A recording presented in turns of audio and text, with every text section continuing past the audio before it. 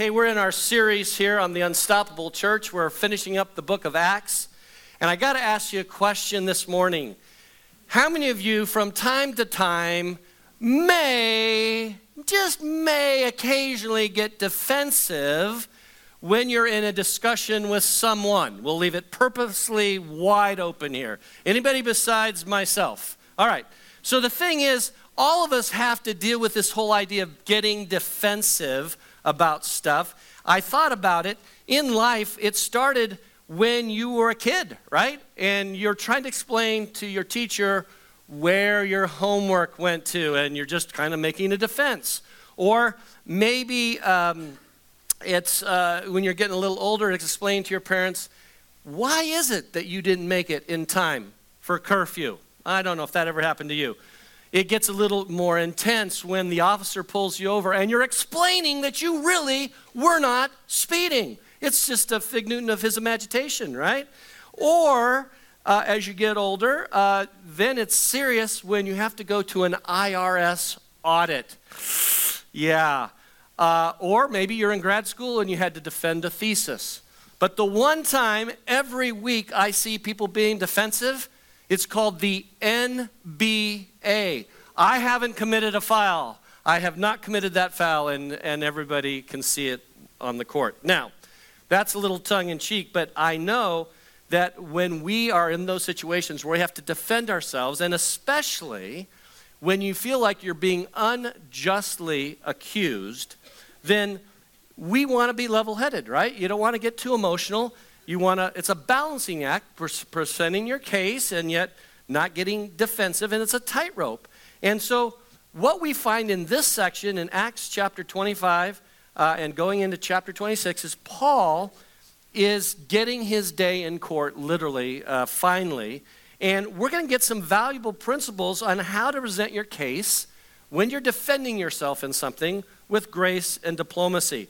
And in fact, we'll answer this question: how do we respond when we're unjustly accused? That's where we're headed this morning. Our title of our message is A Defense or Defensive. Let's pray. Heavenly Father, we thank you for this morning. As we look at your words, may you bring it to light to us today. In Jesus' name, amen. By the way, for those of you who don't have a Bible, we have a Bible in the chair in front of you. Grab it, and if you don't know where Acts 25 is, it's on page 934, and we'll jump right in together. Let's look at our 8 principles here. The first one comes from chapter 25, verses 13 to 22. Verse 13, now when some days had passed, Agrippa the king and Bernice arrived at Caesarea and greeted Festus. And as when you heard the name Festus, we all agreed this have nothing to do with the Adams family. And as they stayed there many days, Festus laid Paul's case before the king, saying, there is a man left prisoner by Felix. And when I was at Jerusalem, the chief priests and the elders of the Jews laid out their case against him, asking for a sentence of condemnation against him. So what we're seeing here in 3 repeats, there's going to be redundancy. This is the same restatement of what's just happened last week in Acts 25, 1 through 12.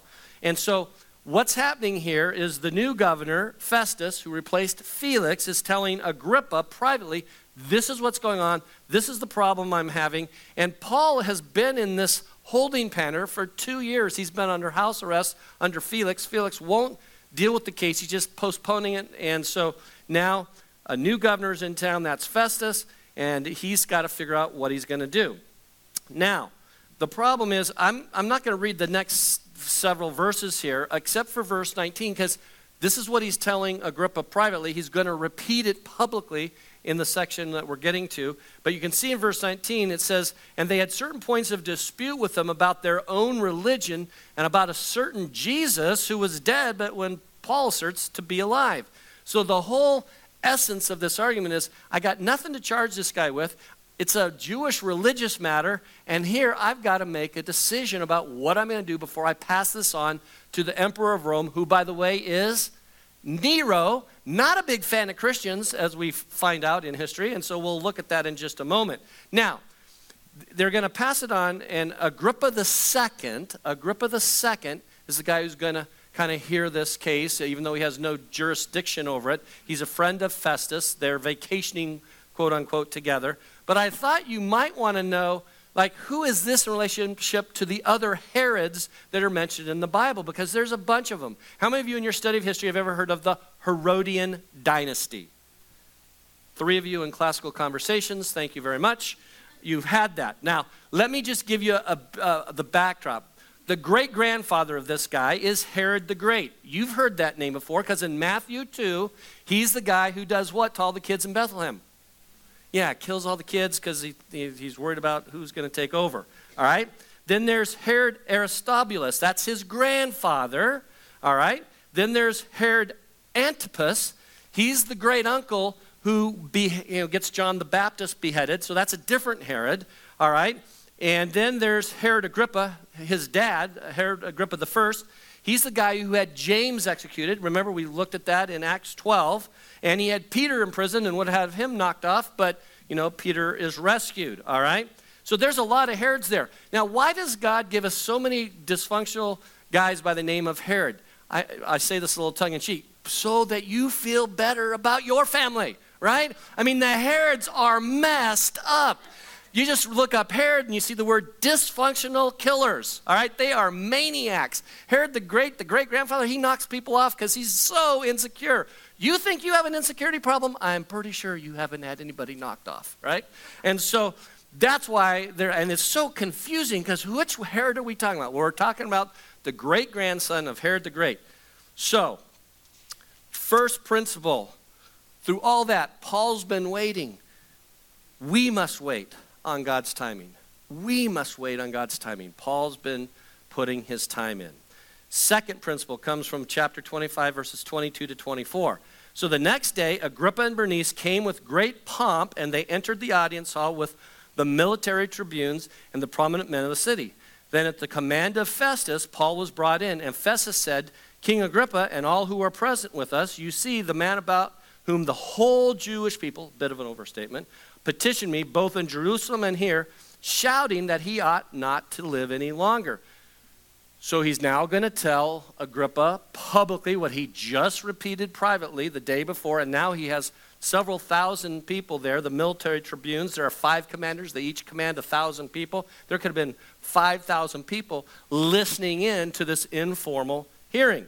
Now, we know that Festus replaced Felix, and he's inherited this problem because Felix just didn't want to deal with it. By the way, sidebar, has nothing to do with this. If you've ever had a boss who never wanted to deal something and now you're the new boss and you inherit his problems, not a fun feeling, is it? So any of you in leadership and management. And so that's what Festus is going, why didn't he deal with this guy? Now I inherit it. So Agrippa and the second and Bernice are the 2 that are kind of informal, just helping Festus figure this out. Now, who are these 2? I mentioned Agrippa's ancestry, but who is Bernice? Well, ironically, Bernice is the younger sister to Agrippa II. And this poor girl, she got married off when she was 13 to one of her uncles. She just had a messed up life, poor lady. But now she's living with her brother, and because there's kids in the audience, I'm just going to leave it at that. They weren't living as brother and sister. You can figure it out. Agrippa II, by the way, when he comes to the throne, he's only 17 years old. That's an awful lot of responsibility for a young man who's got to, figure out life and rule a country and be a governor, all right? And so it says they come in with pomp and circumstance. Now, here's something you should know about this Herod Agrippa II. He was probably, of all the Herods, most sympathetic to the Jews. And the Herods come from they are Jewish by descent, right? Because Abraham, Isaac, and Jacob. Isaac had 2 kids, Jacob and Esau. So the Herods come from that line of Esau, so they're kind of half Jewish, and so they should be supporting their countrymen, but they've kind of sold out to Rome. But of all the Herods, he's the one the most sympathetic, and you'll see how that comes out in Paul's argument to him in a moment. So it comes with great pomp. That's where we get our English word fantasy. It's called, the Greek word is fantasia. Very ostentatious. It's the ultimate red carpet experience. And Festus is putting on the show for the crowd for these 2 to be ushered into this hearing. Principle number 2. Don't be intimidated by your accusers. These are bigwigs. All the important people in the city are there to hear. And Paul gets his chance. And you're going to find out he's not so much defending himself. He's going to be sharing the gospel ultimately. And you're going to hear more of that next week when Pastor Scott picks it up. Now, thirdly, let's look at the third point from verses 25 to 27. But I found that he had done nothing deserving death. As he himself appealed to the emperor, I decided to go ahead and send him. But I have nothing definite to write to my lord about him. Therefore, I have brought him before you all, especially before you, King Agrippa, so that after we have examined him, I may have something to write, for it seems to me unreasonable in sending a prisoner not to indicate the charges against him. Principle number 3, make sure your behavior is above reproach. Make sure your behavior is above reproach. See, he had done nothing to deserve death. And Paul had said, I'm just going to appeal this to the emperor. Now, that's Nero, as we know. And the problem is this. Festus didn't know what's going on. We learned last week he'd only been on the job a couple of days. So this is in the first month of his governorship, and he's got to send a report to Nero before he sends Paul off to him to adjudicate his situation. And if you don't have any charges to send him with, that's bad. It looks bad on you. Like, don't you know what you're doing? You got to tell me what this guy's done wrong. You don't know what he's done wrong. It's some religious thing. Can you see how already Festus has barely been on the job, and he is like popping tums. He's got ulcers. He's like, oh, what am I going to do? Oh, maybe Agrippa knows what to do. He knows the Jews better than I do. Let's figure this thing out.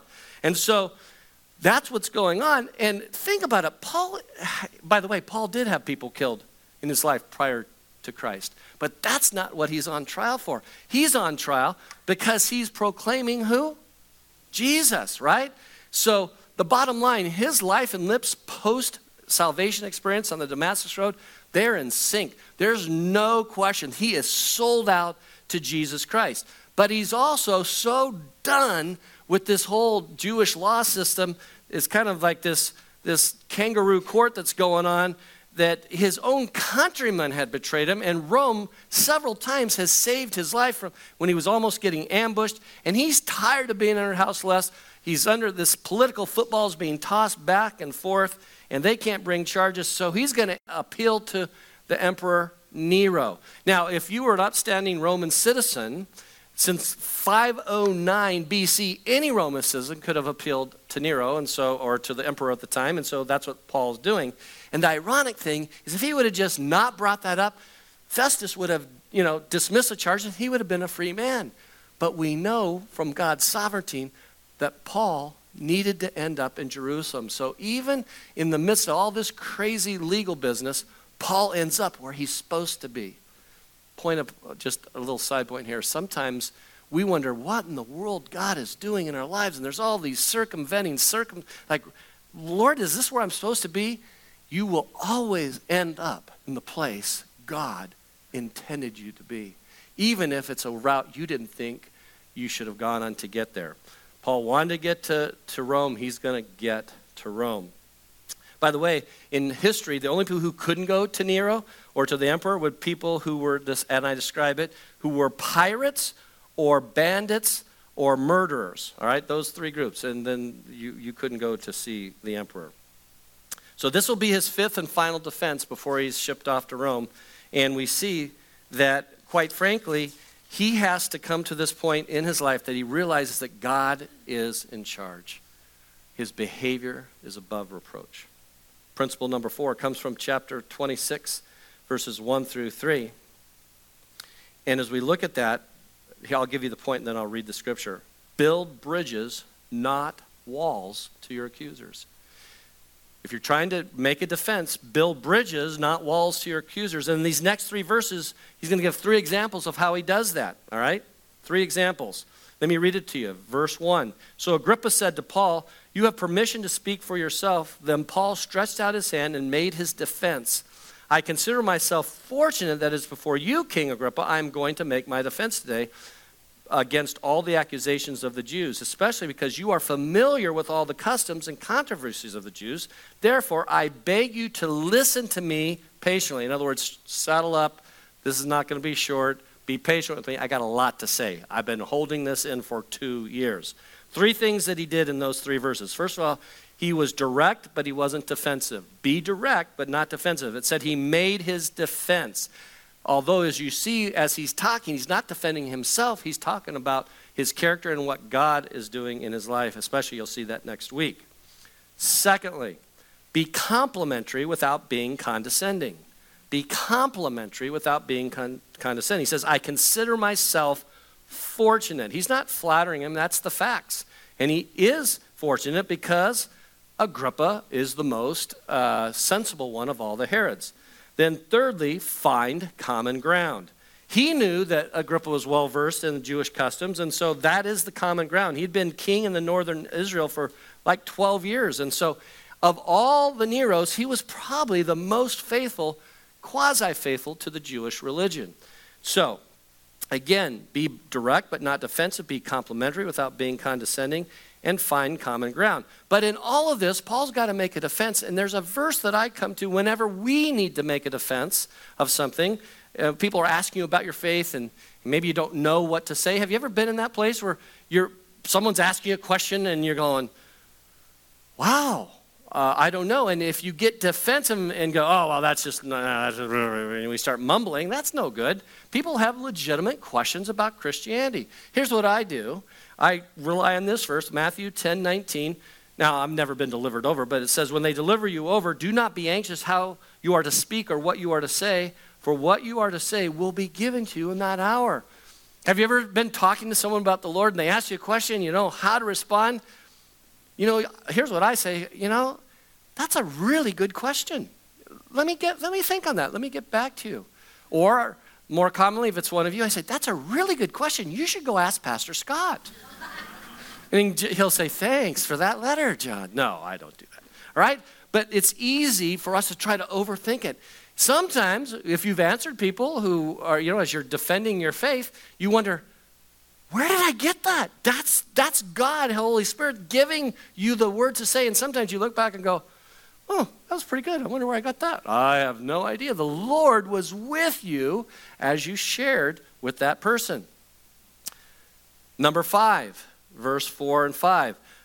Principle number 5. My manner of life from my youth, spent from the beginning among my own nation and in Jerusalem, is known by all the Jews.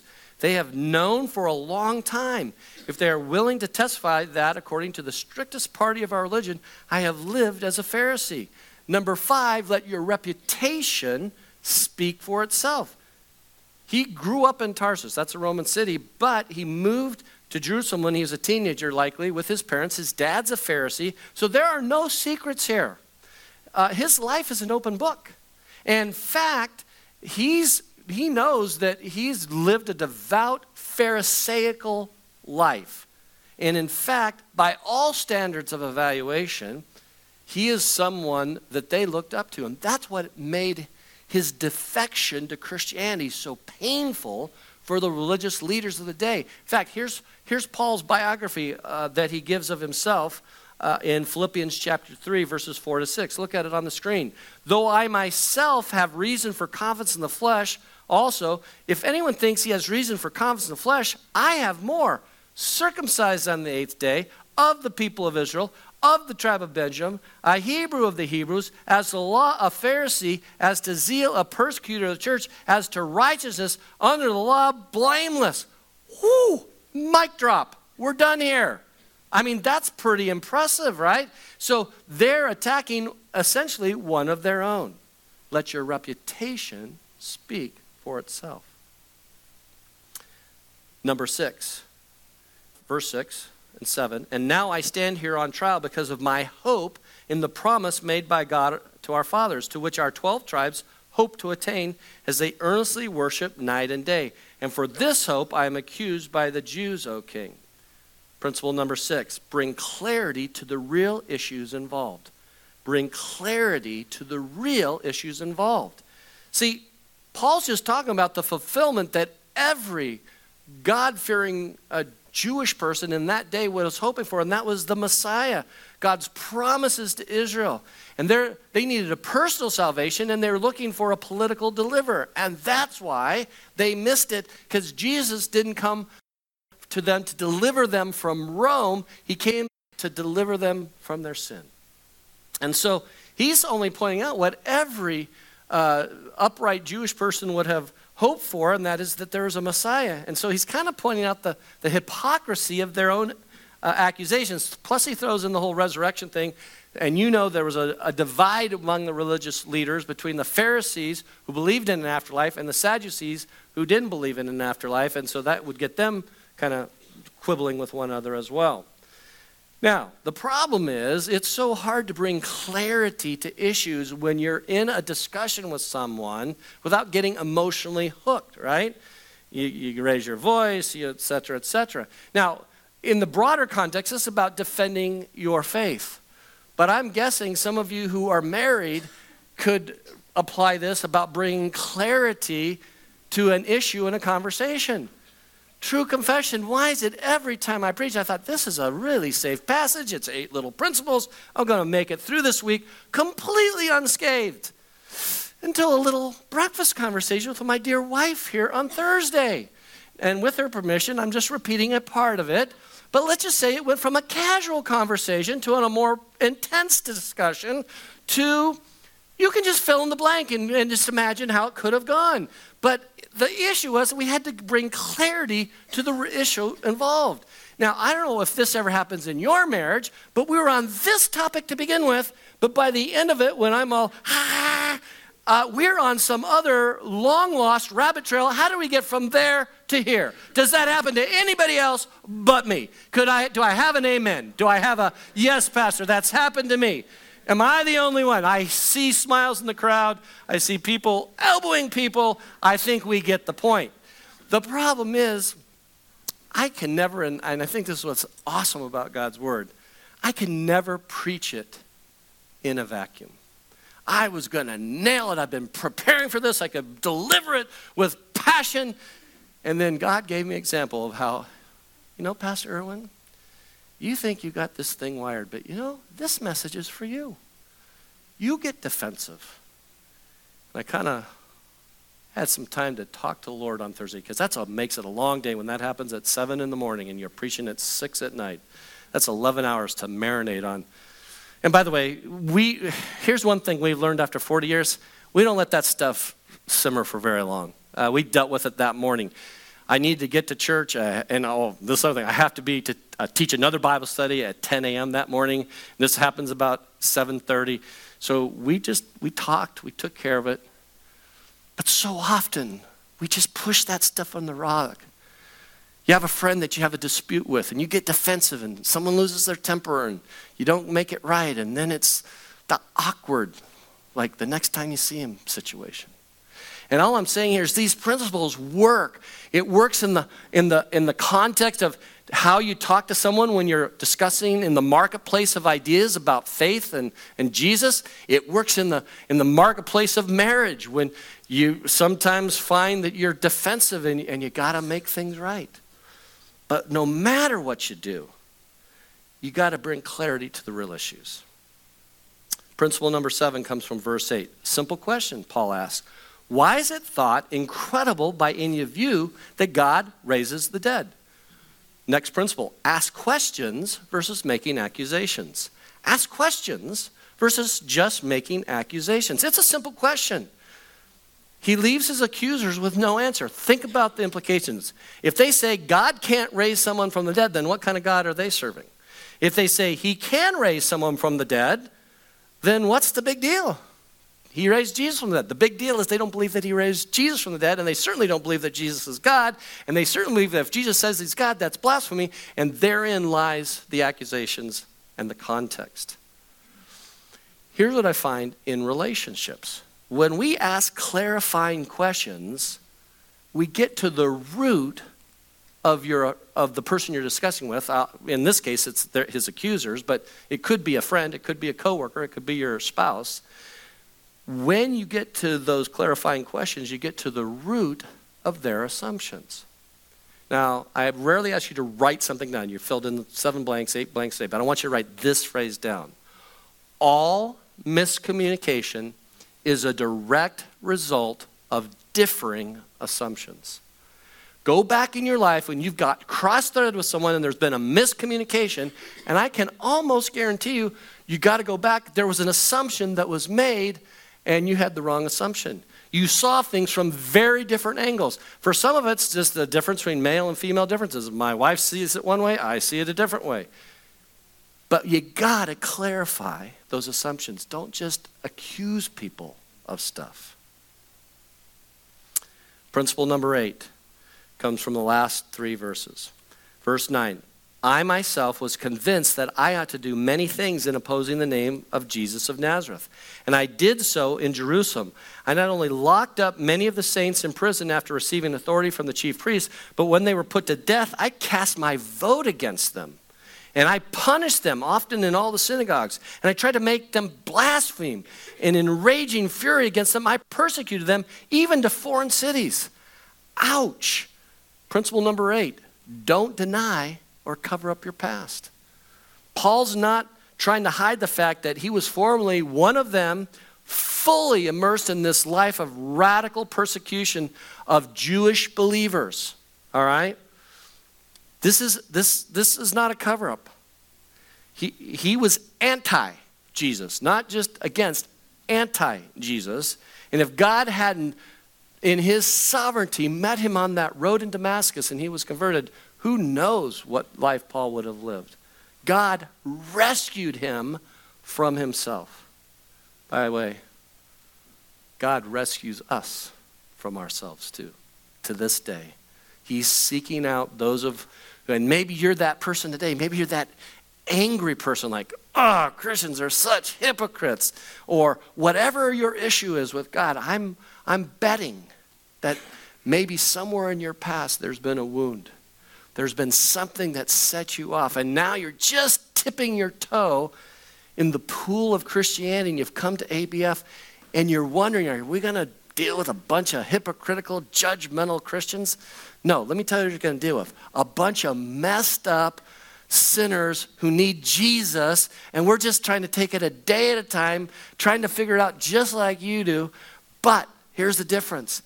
God's grace reached down and grabbed us, it says in Psalms, out of the miry clay. He set our feet upon the rock. And I proclaim Jesus, not my sanctification, Jesus, his salvation, that I don't deserve, his unmerited favor. And that's what Paul is going to proclaim next week. Scott gets the good stuff next week, the conversion of all that happens. Right now it sounds pretty bleak, right? He is anti-Jesus. He did 5 things to persecute the Jewish Christians. Number 1, he's convinced that what he's doing is right. By the way, when you are a zealot, you are always right. Are you not? You are right. The rest of the world is wrong. They're a bunch of idiots. If they just get with the program, see my line of reasoning, you'd agree, right? He was convinced. Number 2, he prosecuted them to the fullest extent legally. He's a bounty hunter. Now, he didn't get pay for it. And notice, the religious leaders didn't try to dissuade him from doing it, right? They're like, go for it, you do our dirty work. He wasn't some rogue vigilante. Thirdly, he cast his vote. Literally, he was in full agreement. That word cast my vote means literally to throw my pebble. Throw my pebble, what's that about? It was a custom by the Sanhedrin, which was the 70 ruling leaders of the day and the religious system of the Jews, that would be a means of indicating their vote on a situation. Now, we don't know if Paul was a member of the Sanhedrin. We can't prove it or disprove it. But we do know that he cast his vote with them, at least emotionally, whether he was a part of that vote or not. Fourthly, he tried to trick Jewish believers into blaspheming.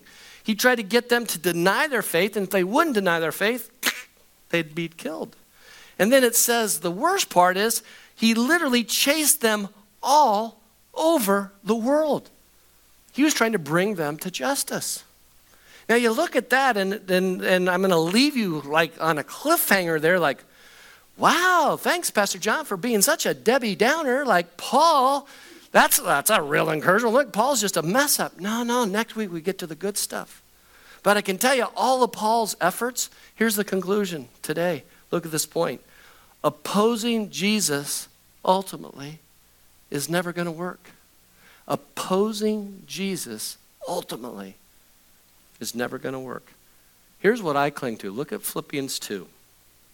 So at the name of Jesus, every knee should bow in heaven and on earth and under the earth, and every tongue confess that Jesus Christ is Lord, to the glory of God the Father. Amen? Amen. We're leaving you with not a very flattering picture of Paul, but thank goodness the story doesn't end here. Next week we'll see his conversion. But we've learned some stuff this morning. We've learned that all of us are going to be put in situations where we have to defend our faith. And in those situations, you've got to learn to present a defense without being defensive. So look back at your notes here for a moment, and I think Chad's going to be coming and playing here shortly. And I want you to think about those 8 points. Which one of those are ones you struggle with as you apply God's word today? Which one of those do you need to work on? I know what I need to work on. I need to work on more than one of those points. I'll just leave it at that. But stay tuned, because ultimately, opposing Jesus never works. And wherever you find yourself today, we want you to be introduced to Jesus. Would you bow your heads and close your eyes? Heavenly Father, we thank you for this morning.